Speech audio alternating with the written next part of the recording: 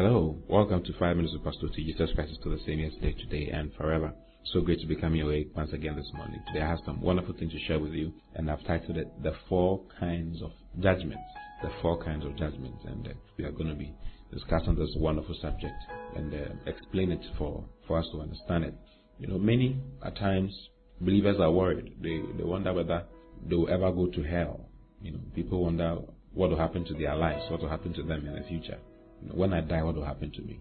You know, a very good understanding of the different kinds of judgments in the Bible will help you become very confident as a believer and help you produce the results that God wants you to produce here on earth so that He can reward you in heaven. There are different kinds of judgment that are emphatically mentioned in the Bible, and I want us to look at them. The first one is the judgment of sin, and the second one is called the Bema seat judgment. Then the third one is called the judgment of the sheep and goats. And the fourth one is called the white throne judgment. These are the 4 major judgments that are found in the Bible. Hallelujah.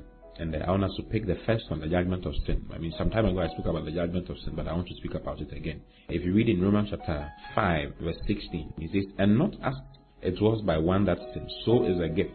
Then it says, "For the judgment was by one to condemnation, but the free gift is of many offenses unto justification." It says, "For the judgment was by one to condemnation." What judgment was that? The judgment of sin. Because if you read again, it says, "And not as it was by one that sinned." Who is that one that sinned? Adam.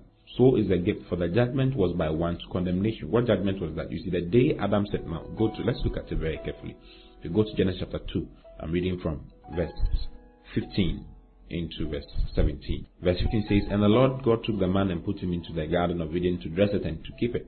And the Lord God commanded the man, saying, Of every tree of the garden thou mayest freely eat, but of the tree of the knowledge of good and evil thou shalt not eat of it.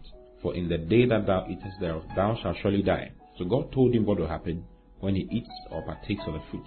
And that fruit was the fruit of the knowledge of good and evil. And that God told him that if you partake of it, you shall surely die. In dying you shall die. And there are different kinds of death. There are 3 different kinds. The spiritual death, the physical death, and then there's eternal death.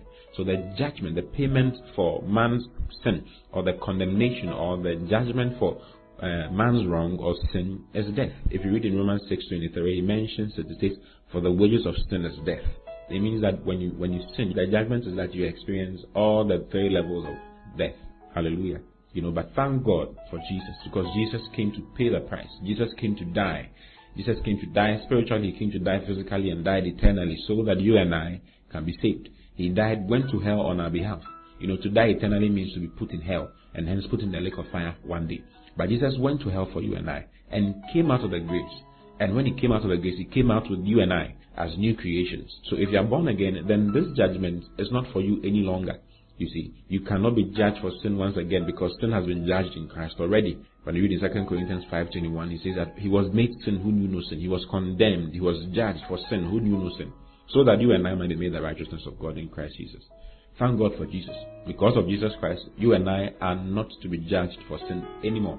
That is why I keep saying to you that the only reason why people keep going to hell, or people are going to hell, is not because they've done something wrong. They are going to hell because of this particular sin that Adam committed, which is inside every man as a nature, who is born of a woman. You see.